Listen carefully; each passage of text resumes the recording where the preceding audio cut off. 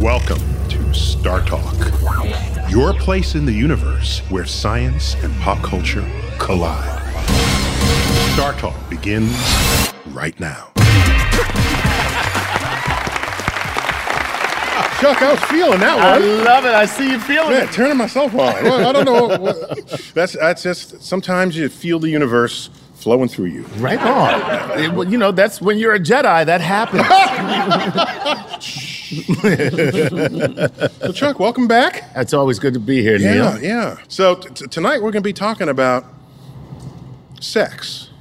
Okay. And relationships. Okay. And dating. I like the first part of that. The other two I can do without, but the first part is awesome. I know you're a man. I know you have some expertise, but it's not the kind of expertise I'm looking for in this. Okay. So we got to bring some extra armament in on this conversation. Professor Helen Fisher, welcome to Star Talk. Thank you. I'm delighted to be here. Yes.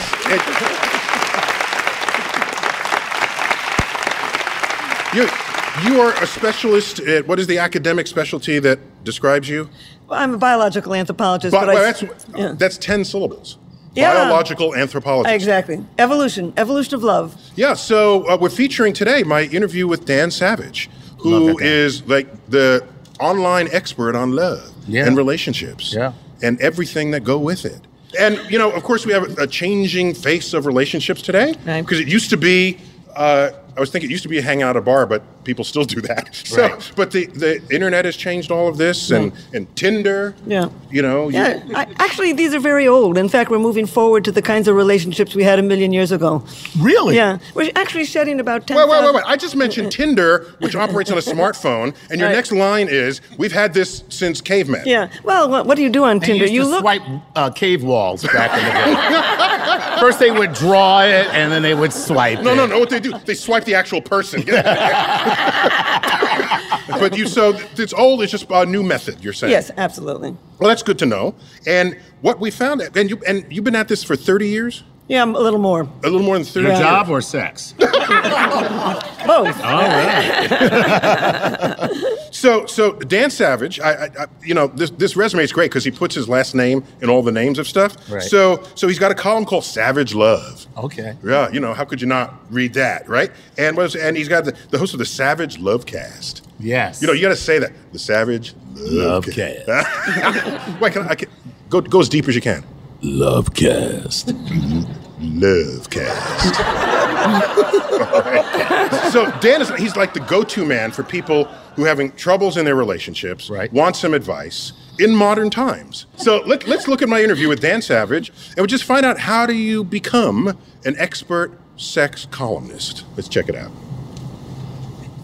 It was an accident. It's the kind of job you really can't run out looking for. You can't go to any university and get a degree in advice columning. I met somebody who was starting a newspaper, and I said, you should have an advice column because everybody reads them. You see that Q&A format, you have to read it. Who was that person? Tim Keck, who was Why do I know that name? He was the founder of The Onion. And so at first it was just a joke. I was going to, because I was a gay guy, and I was going to write this advice column about straight sex for straight people.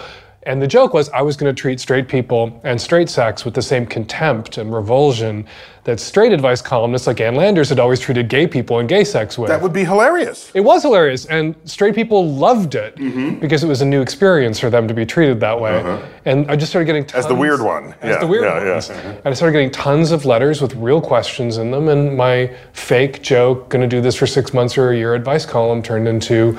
I've been doing it for 24 years, real advice column. Do you feel qualified? This question is not about whether you're academically qualified, but just whether you're culturally qualified to advise on any combination of these gender permutations, as we would say in mathematics? Well, the only qualification you need to give your advice is some idiot was fool enough to ask you for it. Dan Savage. Wow. Yeah. That's very cool. Now, did you catch the fact that I was not in shirt and tie in that interview? I was going to say that I really like the relaxed Neil. I stripped down to my T-shirt on that one. Yeah. So I can hang with the man. Okay, right on. You're cool. That was very gay of you, Neil. Thank you. I was going to say. By the way, let me Not that there's anything wrong with that. No, I was going to say, let me go on record and say that is my fantasy of my gay boyfriend. Oh, is that right? Yeah, if I had a gay boyfriend, that would be like, you know what I mean? He's like good looking and smart and, you know what I mean? And he's funny and, you know, like that would be the guy. You're talking here, yeah. True confessions, you heard it here. So, of course, relationships and advice columns, it's all, somewhere you part the curtains, there's typically the search for love in there. So you're an academic. Have you been able to define love? Absolutely. Yes, you have. I think we've evolved 3 distinctly different brain systems for mating and reproduction. One is the sex drive. Okay. Second one is feelings of intense romantic love. And the third is feelings of deep attachment. And I think all different forms of love are, you know, all kinds of different permutations, you like that word, combinations of these 3 basic brain systems operating in all kinds of ways to... And that allows you to explain a lot of behavior that people exhibit when they're falling in and out of love. But what I study is, I really study romantic love, the second of those 3 things. And there's a very specific things that happen. The first thing that happens when you fall madly in love is a person takes on what I call special meaning. And then you focus on them. You can list what you don't like about them, but you just sweep that aside and then focus on what you do. Okay, so do you, now, my records show here that you're like an advisor for Match.com? Is that right? I'm chief scientific advisor to Match. Chief scientific advisor. Wow. Yo, that's hot. That's hot. Chief scientific advisor. I gotta tell you, right now, I just got a little more attracted to you. And that works for me. Hey, get a room, you know. No. Get a room. So what's going on in the mind of a one-night stand? Of a one-night stand? Are they equally as... The problem with that is not going on in the mind. That is the problem. First of all, it's, well, you can, all kinds of people, over 1/3 of Americans have had a one-night stand. Actually, almost 60% have had a one-night stand. But what's interesting about one-night stands, over 30% turned into a long-term partnership. And that's exactly there's brain circuitry for why. So basically, casual sex is not casual unless you're so drunk you don't remember it. It's not casual. Things happen in the brain. Because I had to ask Dan that because people are asking him this all the time. And he's in a long-term marriage that began as a one-night stand. A lot of people have. I mean, as I say, over 30% of people have had a one-night stand turn into a long-term relationship. Let's find out what he's going to tell us about one-night stands.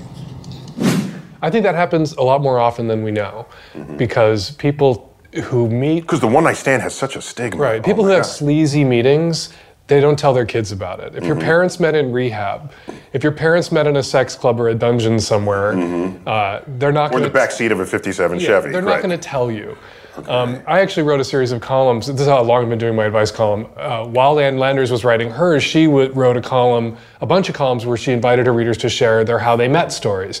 And there were all these cute stories. I danced with this boy at a USO, danced during the war, and then we wrote letters to each other all through the war, and then we met, ran into each other. That's a generation who are now full up adults. But they were all like so innocent. All of her stories. And I was just thinking about the people I knew who were in successful, loving, long-term relationships, many of which had really not innocent starts, who had one-night stands like Terry and I did, who met in rehab, who, had a drunken three-way and then fell in love with the guest at the three-way, the third, the spare.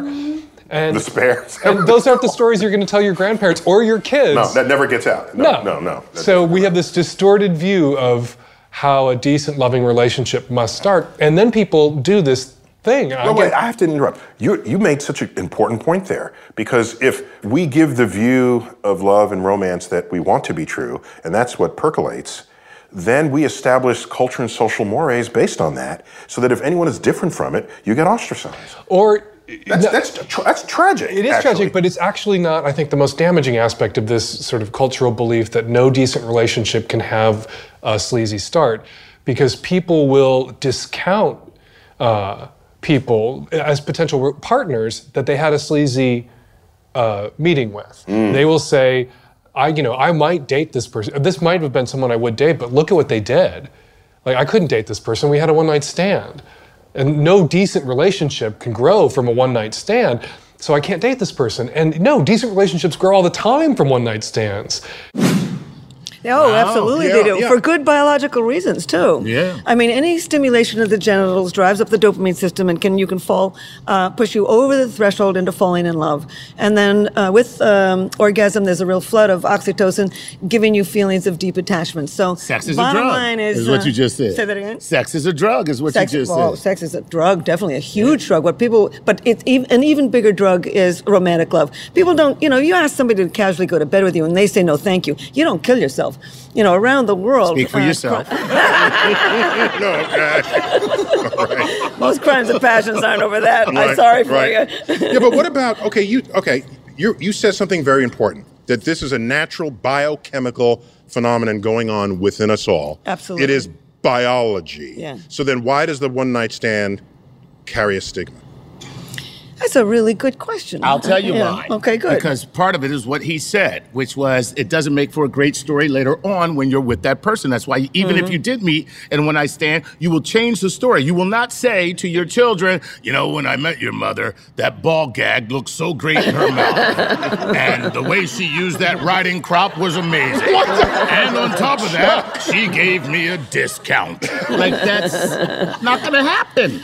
I can't imagine that's going to be the start of a good relationship, to be perfectly honest with you. I'd have to disagree. I think that, for thousands of years, marriage was the beginning of a relationship. Now it's the finale. We are really doing what I call fast sex and slow love. So love, we speak of it as being something that you're implying, all these urges imply that you know much more about the person than some people would claim who would assert that they were in love, for example, on first sight. Yeah. It's very easy to explain love at first sight, actually. So you can explain everything. Well, not everything, but I can do that one.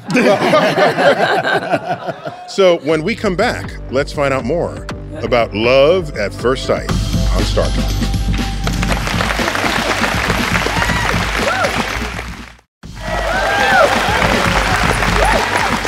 We are back. Star Talk. Chuck Nice. Hey. Always Chuck in the house. In the house. And we've got Helen Fisher, an expert on sex, because tonight we're talking about sex. And love. And love and relationships. And we're featuring my interview with Dan Savage, and he's a author of Savage Love, the advice column. Only the best kind. I'm curious about something. Some of the most famous love stories would include, Cleopatra and there's beauty that might attract a man. If it's female beauty, heterosexual female beauty, we think of the beauty of Helen of Troy. Right. And she launched 1,000 ships. Looks do count. I mean, there's breaking points all through a relationship, and the very first thing you do is you look at them. This is why Tinder is popular. That's why Tinder is popular. Exactly. Right. Love at first sight. Absolutely. Is it love at first sight or is it lust at first sight? It depends. No, it doesn't. It's lust at first sight. It is lust. It's both. I mean, it's very often both. I mean, you can trigger the brain circuitry for romantic love, and then everything about a person is sexy from that moment on. Wow. And then you can go to bed with somebody and trigger the brain circuitry for romantic love. So they can be very well connected. She's got the wiring going. Yes, unless you're so drunk you can't remember it, of course. Sex doesn't mean something. I asked Dan Savage, is love at first sight really possible? Because he's got data from people trying to ask him about it. Let's check it out. Love at first sight is one of those phenomena that is some people believe it's true because because it would happen to them. It jives with their personal experience. Yeah. But it's a logical fallacy because you may have had the exact same initial feelings about somebody else and it didn't work out. And so you don't say love at first sight isn't true because when I felt love at first sight feelings for this person and it didn't work out, it disproved the theory. But I felt it for this person and it worked out, so it proves the theory. So they remember the hits and not the misses is what that is. And you could be with somebody where you had this love at first sight feeling, be with them all your life, and you can say, oh, love at first sight is a true thing and it actually happens. But somebody else may have had the exact same feelings for another person who turned out to be a jerk and it didn't work out. You may have had the exact same feelings for somebody before you had your love at first sight experience. Love at first sight, hate at second sight. Yeah, love at first sight, hate in divorce court 15 years later. Okay. Yeah, so he's looking at all the data. All of the data. Well, no, but if you had love at first sight and you ended up divorced, then it's not really The true love that people look for from fairy tales. True love. That's a different issue. Oh, okay. But the bottom line is it's very easy to explain love at first sight. The brain circuitry for romantic love is like the fear system. You can be scared instantly, and you can fall in love instantly. Right. And we really want to get to know somebody before we ever tie the knot. And so first things we get right in bed with them, you learn a lot between the sheets about somebody. And then you move into the friends with benefits. Or on the pool table. Yeah. Did I just say I imagine that would work. So basically, you get them into bed right off the bat, and or on the pool table, whatever, and then you get the friends with benefits, and then you live together. And even with the marriage, 1/3 of Americans want to have some sort of prenup agreement. So but because we are marrying so much later and really knowing the person before we do marry them, I'm very optimistic about the future that more and more relationships will remain. So this is the secret to a successful relationship, is what you're suggesting. I don't want to advise people to do it on a pool table in order to have a 50-year marriage. He meant the part about getting to know each other. Let's find out what Dan Savage, what his recipe might be for a successful relationship. Check it out.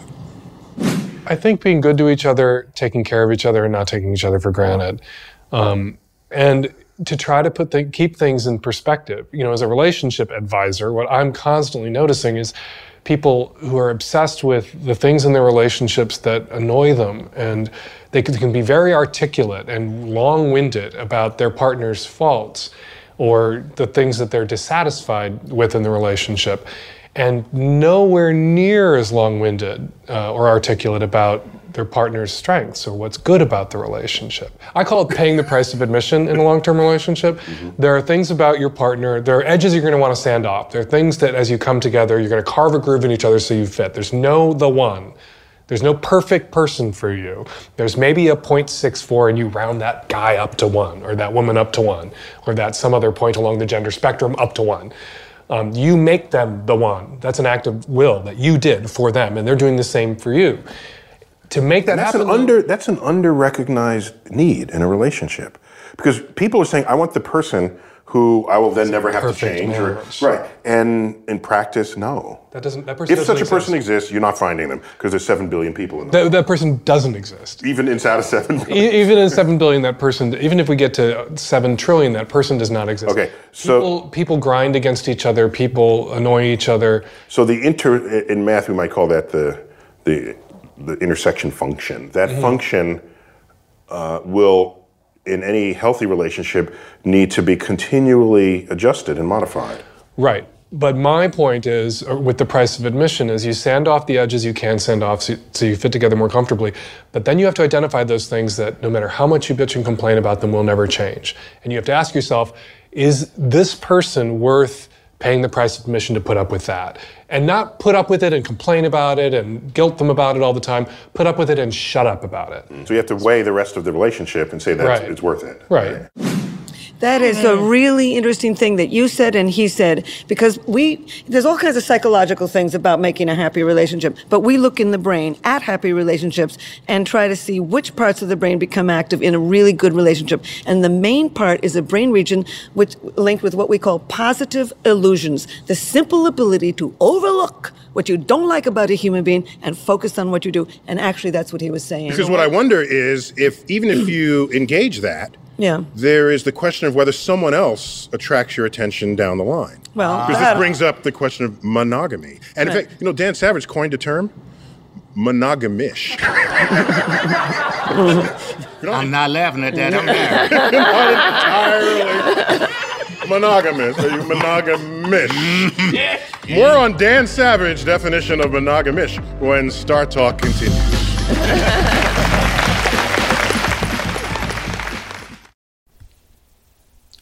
This podcast is supported by FedEx. Dear small and medium businesses, no one wants happy customers more than you do. So you need a business partner just like you, like FedEx, who understands your passion for serving your customers because they have the same commitment towards you. That's why FedEx offers you picture proof of delivery, packageless and paperless returns, as well as weekend home delivery to 98% of the US on Saturday and 50% on Sunday. See the FedEx service guide for delivery information. What's more, FedEx Ground is faster to more locations than UPS Ground. Trust FedEx for timely deliveries. See what FedEx can do for your business. Absolutely, positively FedEx. Whether you're a family vacation traveler, business tripper, or long weekend adventurer, Choice Hotels has a stay for any you. And that's good, because there are a lot of me's. Choice Hotels has over 7,400 locations and 22 brands, including Comfort Hotels, Radisson Hotels, and Cambria Hotels. Get the best value for your money when you book with Choice Hotels. Cambria Hotels feature locally inspired hotel bars with specialty cocktails and downtown locations in the center of it all. Hey, that's me. Radisson Hotels have flexible workspaces to get the most of your business travel and on-site restaurants. That's me too. And at Comfort Hotels, you'll enjoy free hot breakfast with fresh waffles, great pools for the entire family, and spacious rooms. Hey, that's me too. I guess I'm just going to have to stay at all of them. Choice Hotels has a stay for any you. Book direct at choicehotels.com, where travel comes true. Dark Talk. We're back. Chuck Nice. Neil deGrasse Tyson. Thank you. Helen Fisher. We brought you in as a sex expert because we're featuring my interview with Dan Savage, author of Savage Love. We left off before the break wondering about monogamy. Yeah. Because, Helen, you described the state of deep love where you ignore the things you might not like, embrace all that you do, and that. But how long can you sustain that? How long does it take before someone else comes up and say, "Hey, I don't have to brush aside as many things," right. and this tests one's monogamy. Right. And I ask this because when you comb the animal kingdom, right. monogamy is not as common as we would wish it were. Right. And if that's the case, what is the requirement that we expected of ourselves? We've evolved what I call a dual human reproductive strategy, a tremendous drive to fall in love, pair up, rear our children as a team, and also a tendency to be adulterous. And you find it in every single culture, adultery. Let's find out what Dan Savage says about this word, monogamish. Check it out. What we know about primates and mammals, we are not a naturally monogamous species. We are a pair bonding species, but there's social monogamy, which is the pair bond, and there's sexual monogamy, which is never touching anybody ever again with your genitals. And we are not. We've never split that before. No, we need to split it. All of these birds we used to look to and think, why can't we be monogamous like birds? Like the eagles and the certain geese and little birds that would mate, and they would mate for life, and we would measure our failure as humans to live up to the standards set by these damn birds. Well, along comes genetic testing, and we find out that these birds are screwing around on each other constantly. That they are socially monogamous, pair bonded, but they're not sexually monogamous. No primates with testicles our size are monogamous, sexually monogamous. Women, hidden menses.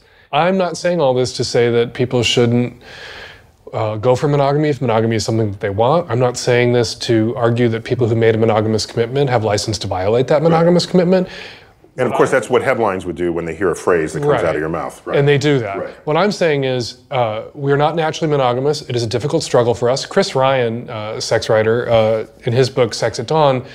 These great. You just know all these sex writers. Well, I do. I read them all. He points out that, all these cultures, the sky religions, death penalty for adultery. While at the same time, we run around arguing that monogamy comes naturally to us as a species. Well, no other species has to be threatened with death to do that which comes naturally to it.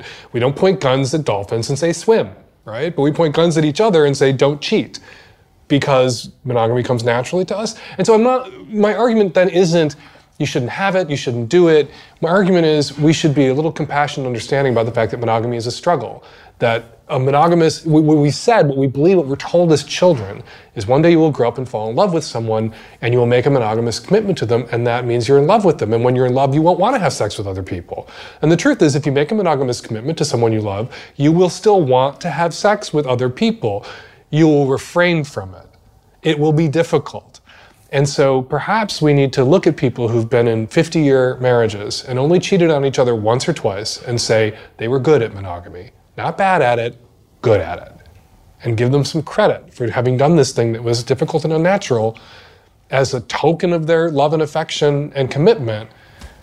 almost completely successfully. It's like somebody standing on one foot for 50 years. That's kind of amazing. If they touched the ground 2 or 3 times to get their balance, we wouldn't go, they sucked at standing on their foot for 50 years on one foot. So what should happen going forward? Monogamish relationships. Monogamish. There it is. It's hard to do, though. So he's talking about splitting your love from your genitals. Is that? Wow, that sounds painful. That just sounds painful. I'm sorry. I hear you. Yeah. There's one exercise in the effort to split one's love from their genitals. Genitals. Isn't there I forgot what they call it. In some marriage contracts, there's an exclusionary clause in case the one love of their life, usually a movie star or someone, happens to walk in and say, pass. A hall pass. You got a hall pass. Yeah. If the love of your life just walks in the door and says, let's do it. Right. And isn't that a manifestation of this? We've got to be honest with ourselves. All kinds of people, the whole thing now is polyamory. The people will form a pair bond and, have a marriage and agree to have lovers on the side or agree to have sex on the side. But it regularly doesn't work. We're a jealous animal. Yes. We do not share. In fact, I was once, I was traveling in New Guinea in the Highlands, and I met a man who had 3 wives. And I asked him how many wives he'd like to have. And I thought he was going to say, was he going to say 5? Was he going to say 10? He was going to say 25? None. He said none. I know. Because it was too hard. It's hard to share, and we're not really built for that. So we are built for both. So what you're saying is, even if people put a hall pass clause in their marriage contract, they don't really mean it with each other. I think they mean it. They mean it cognitively, but emotionally, it's very difficult to do. Let's find out what Dan Savage says about hall passes.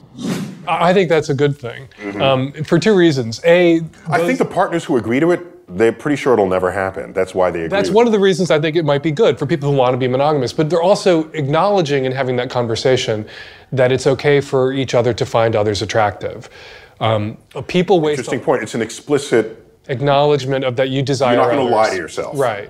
And people in relationships will waste a lot of time and energy policing each other for evidence of what they already know to be true. Of course, your husband wants to sleep with other people. Of course, your wife is attracted to her Pilates instructor, and you should be okay with that. But you hear all the time, you looked at that woman, you must want to have sex with her, or you looked at that guy, It's like, yeah, of course. That means I'm not, I get this letter all the time. It made me feel like I'm not enough for him. And I write these people back and I say, you're not. Well, now here's an interesting point. Lately, recent decades perhaps, we've been a little more candid with ourselves about where you are on this sexual spectrum. How does that play out in the discussions of love? Exactly the same. In the Singles in America studies, the gays and lesbians were exactly like the streets. They fell in love the same amount of times. They were equally eager to remarry the person that they're married to now. They have the same number of home-cooked meals. They're very similar. And when you look in the brain, it's exactly the same brain system. Homosexuality is who you are in love with, but I study how you feel when you're in love, and it's exactly the same in the gay and how you feel world. When you love it. There's no difference. Seems to be no difference in the brain, no difference in behavior. When we come back, more on this gender identity and how it manifests within the brain on Star Talk.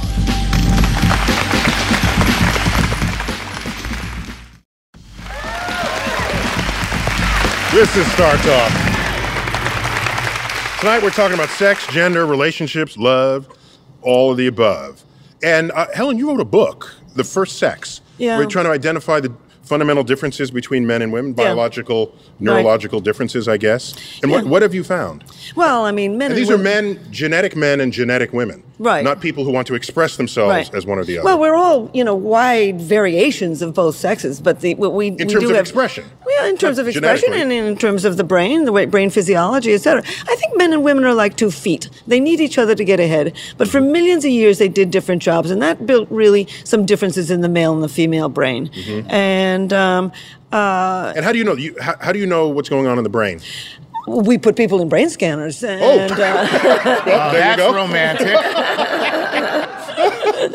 And a lot of other people do too. As a matter of fact, you're telling me you put electrodes on somebody's head, on 2 people's heads, and say, tell each other that you love one another. How does it? Do you really solicit this in the laboratory? Absolutely. Well, we put people in a brain scanner, and you can only get one person in a brain scanner. It's a tiny little hole. Okay. So like an MRI. It's an MRI. Okay. Yes, and we show them a photograph of their sweetheart, and I get them to think about love, not sex, and we study the brain circuitry of romantic love and feelings of attachment, and even the sex drive will come up too. And you got men to agree to do this? Well, one guy wanted to look at Angelina Jolie, so that wasn't too hard. And in fact, Angelina Jolie made less activity in his brain than looking at his own wife, because with Angelina Jolie, all you have is a fantasy. With your wife, you've got the smells, the taste, the good sense of the jokes, etc., and so much more. But I thought it was rather courageous. He had no problem getting laid after that one. No, we did him a service, yeah. So I chatted with Dan Savage about just men versus women, this thing, and let's get his take on this. Check it out. One of the things I think makes a difference between male and female is testosterone, and there's been some really the hormonal, really interesting stuff written by people who were born into, coercively assigned female at birth, people who were born into women's bodies who were men, who then transitioned to male and took testosterone, and they have written about how their sexual thoughts, fantasies, everything radically changed after testosterone. A colleague of mine just transitioned, male to female, and we already know how to communicate with one another because we're colleagues. We're scientists. We contemplate the universe daily. So it's interesting to already know how to communicate with him becoming a her, and then have her now tell me changes within her. And she was saying she had completely different ensembles of thoughts in response to things that she knew intellectually she would have responded to differently as a man. To the point where she said, this is a phrase I'll never forget, she began to question free will. Oh God! This was, it was like, wow. The things guys do in society, where most of the criminals are guys, right? And so why isn't that equal? And he's telling me there are things he wanted to do but had no urge to do it. Okay. Sex is 500 million years old. We are 200,000 years old. Sex built us. Yes, we inherited it. One of the lies we tell kids is you're going to grow up one day and have sex. No, you're going to grow up one day and sex is going to have you. So, so what, you do transgender studies within your brain scans? Yes, just like you with your friend. There's all these wonderful stories about how when people transition from one sex to the next, when a woman goes into being a man, she becomes more visual. She has a harder time, now has a harder time finding the right word. They're really, these hormones are evolved millions of years ago to get us operated in a certain way so that we can survive. And there's no question about it. If you inject some of them, you're going to change. You're going to change your behavior. Well, tell me about romance, because there's this stereotype that women want the flowers or whatever is that stereotype. Are women more romantic? Oh, no. Yeah. Who's more romantic? Men are more romantic. There's a great deal of studies of this, and we have in my Singles in America studies with Match.com. We've proven it. They fall in love faster because they're so visual. They fall in love more regularly. They want more public displays of affection. I think it's called mate guarding in that science. That makes sense, yeah. And men are more interested in fetishes than women. We will get back to that after this break on Star Talk.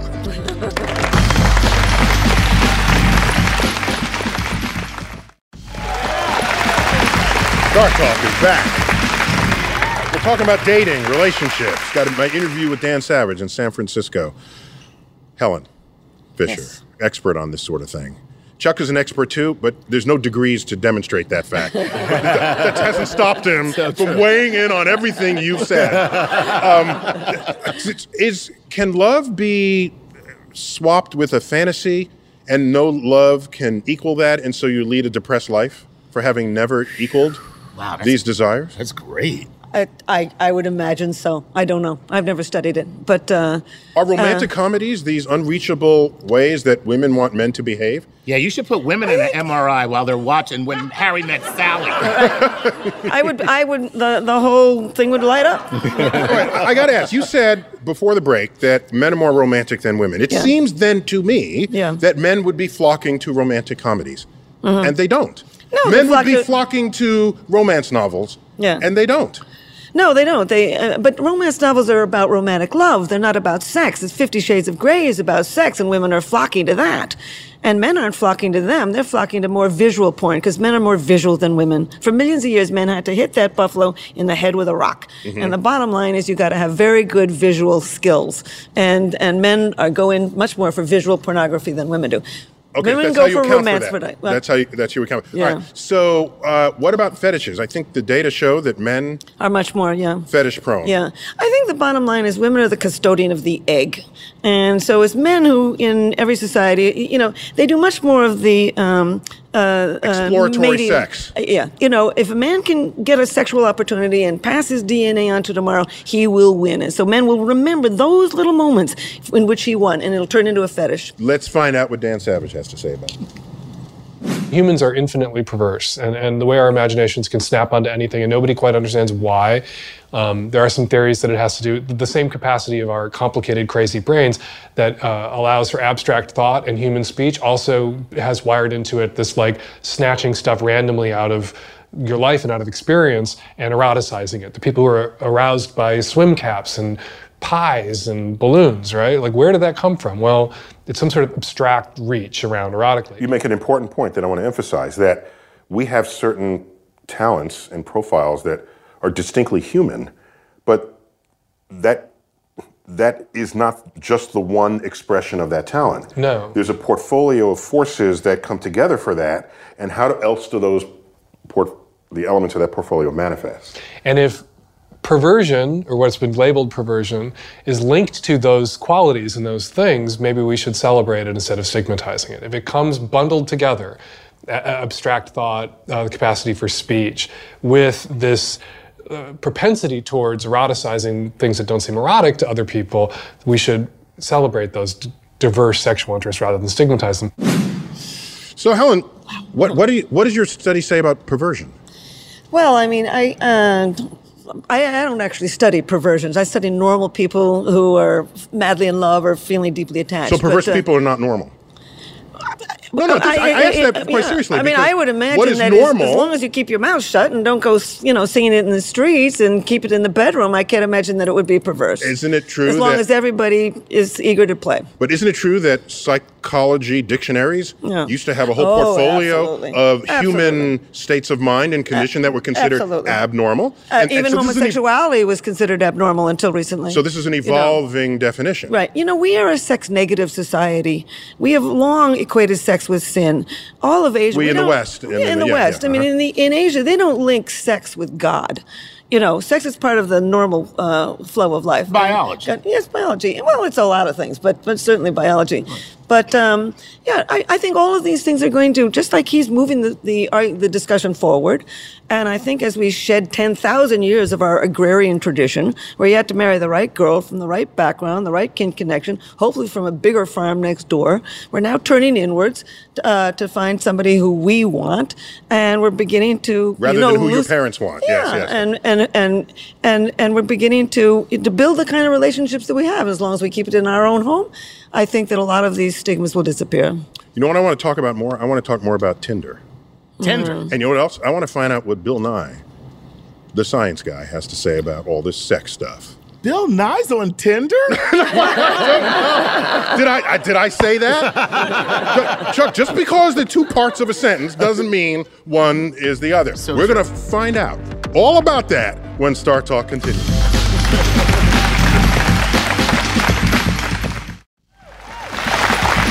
Star Talk. Dating, sex, and relationships, the science of. Don't you want to know what Bill Nye, the science guy, thinks of sex? Oh, I do. So do I. Let's find out what my good friend Bill Nye has to say about sex. When it comes to sex, we're all animals. Sex is how you pass your genes into the future. It's evolution's way of providing innovation, new traits, new colors, new shapes. For most animals, they have sex during a single season, a single time of year. It's just something you got to get done if you're a living thing on Earth. It's business. But when it comes to humans, we want to have sex all the time. Procreation, schmo-creation. Apparently, the same evolutionary processes that gave us this big brain allowed us to predict the future and see what a burdensome situation sex can put you in.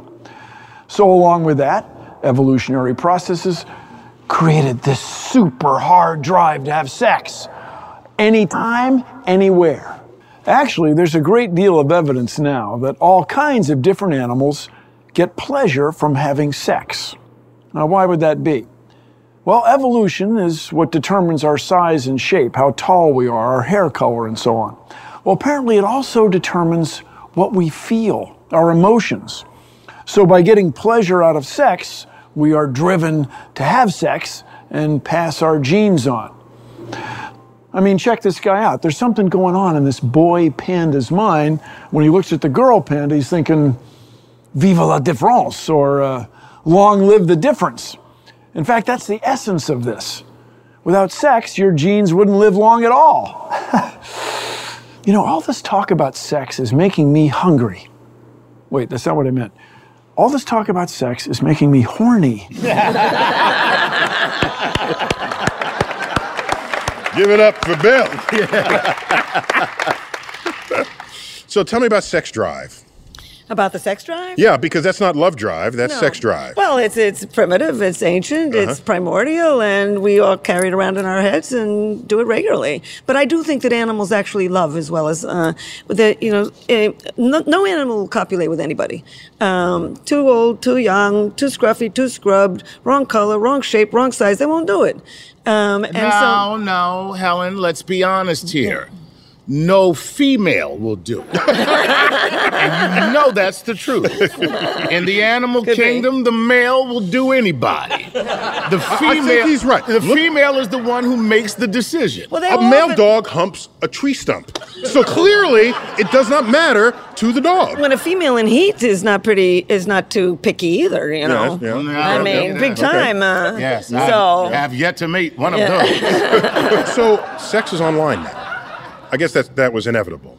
And Tinder, what's that about? Well, first of all, it actually works. Tinder actually works pretty well because the first thing you have to do anyway is look at a person, and it'll say a lot about a person when you take a look at them. Yeah. And then you got to go meet them. The bottom line is these are not dating sites. They're introducing sites. And when you get into the bar or into the coffee house or whatever and you sit down, the ancient human brain works the way it always has, and you court the way you did 1,000,000 years ago. So I've been married 28 years, which means I have no idea how these dating sites work. I have no idea what Tinder is, how it works, what it is. So I got Dan Savage to explain it to me. Check it out. So you submit a photo, as I understand it, and you say what you're looking for, age, range, and this sort of thing. And then there's a photo of that person, and you either say yes or no. Swipe left or swipe right. Yeah, okay. And if you're left-right dyslexic, that could be a problem. And if you swipe them in the right direction and they swipe you in the right direction, the app hooks you up. The app introduces you. I'm betting that the inventors of the global positioning satellite network never anticipated this. Never anticipated that there would be an app that localizes you on the surface of the earth to find someone else you're going to have sex with in a few hours. This is an extraordinary application. But that's what humans always do. An extraordinary application of tax money. Because humans always do with new technologies. GPS is a military project by the Air Force. We always do that with new technologies. The first use, the first adaptation of a new technology will be to the service of our sex lives and our romantic lives. And whatever it is, like the phone was considered this socially destabilizing, revolutionary, subversive, creep thing, because a young man could call your daughter in your house. The car, people freaked out about the car because a young couple could go be alone. That was a big thing, the car. It was bigger than even contraceptive pills. In the 1940s, the car, it was a mobile bedroom. And it really... Back when cars were large enough to be a mobile bedroom. Now it's like, a contortionist. Yeah, exactly. Not that I would know. Not doing that in a smart car. It's right, the no sex car is what that is. So do you embrace the role of technology now in the role of dating? Absolutely. We've got this long Says the woman who is the advisor to Match.com. Yes, okay. No, we no longer have parents who can fix us up. By middle age, you've gone through people who your girlfriends could introduce you to. You've met everybody you might have wanted to meet at work, and it's cheap, it's easy, and it's safe. So why wouldn't we want to do it all through our lives? It's just a little weird to see somebody swiping their thumb on the Tinder screen. But and I'm told there's a condition called Tinder thumb. Oh, really? You get Tinderitis. I thought that was from doing something else. But you know what? Romantic love is like a sleeping cat. It can be awakened at any moment. And that person who's just out for sex on Tinder or wherever, and I don't think they're all out for just sex, they meet the person that triggers the brain circuitry for romantic love, and they're off to the races on something even more powerful than sex. That's a very interesting point. So are you saying that there is very little academics when it comes to love? In other words, love makes you stupid? Love does make you stupid. Love makes you stupid. Okay. As a matter of fact, whole brain regions begin to shut down. Shut down. It makes you stupid. That's what it is. There's no place else we can take this conversation but from there. Chuck Nice, thanks for being on Star Talk, as always. And Helen Fisher, if sex comes up again, we're going to find you. I'm not hard to find. We're going to put you right back in this seat. Thank you very much. All right, everyone, you've been watching Star Talk. I've been your host, Neil deGrasse Tyson. As always, I bid you to keep looking up.